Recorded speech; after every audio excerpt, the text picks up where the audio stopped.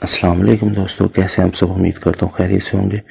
दोस्तों आज इस वीडियो में मैं आपको बताऊंगा कि आप अपने मेटामास्क के वॉलेट में किस तरह से मेन नेट का पॉलीजन मैटिक वॉलेट ऐड कर सकते हैं। तो चलिए वीडियो शुरू करते हैं। अपने मेटामास्क एक्सटेंशन में लॉगिन होकर अपनी प्रोफाइल पिक पे क्लिक करें। जैसा आप देख सकते हैं, सेटिंग में जाना है। आपने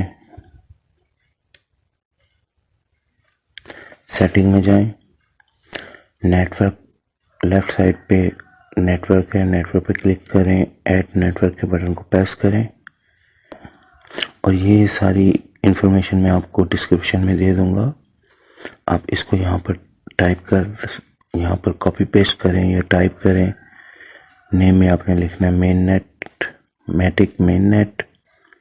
इसी तरह वैसे ही सेम लिखते जाएंगे तो आपका मेटामास्क में मेन नेट का मैटिक एड्रेस वॉलेट आपका क्रिएट हो जाएगा। मैं बना चुका हूँ, इसलिए मेरे पास आ नहीं रहा सेव करने का बटन, ऑन नहीं हो रहा क्योंकि मैं ऑलरेडी मैटिक का वॉलेट बना चुका हूँ। तो जैसे ही आप ये इन्फॉर्मेशन इन करेंगे, करके सेव करेंगे, तो आपका मैटिक का वॉलेट क्रिएट हो जाएगा। तो चलिए इसको टेस्ट कर लेते हैं। ये पॉलीजन वालों का फॉसेट है।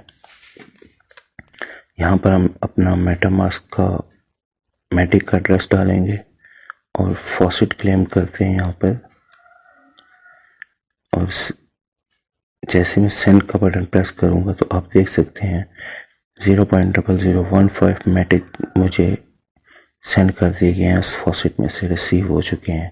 तो हमारा मेन नेट का वॉलेट तैयार है बिल्कुल। आप इससे फॉसेट भी क्लेम कर सकते हैं और अपना पॉलीजन मैटिक को बाय भी कर सकते हैं। उम्मीद करता हूँ आपको वीडियो पसंद आई होगी। लाइक कीजिए, शेयर कीजिए और सब्सक्राइब करना मत भूलिएगा। Thank you for watching.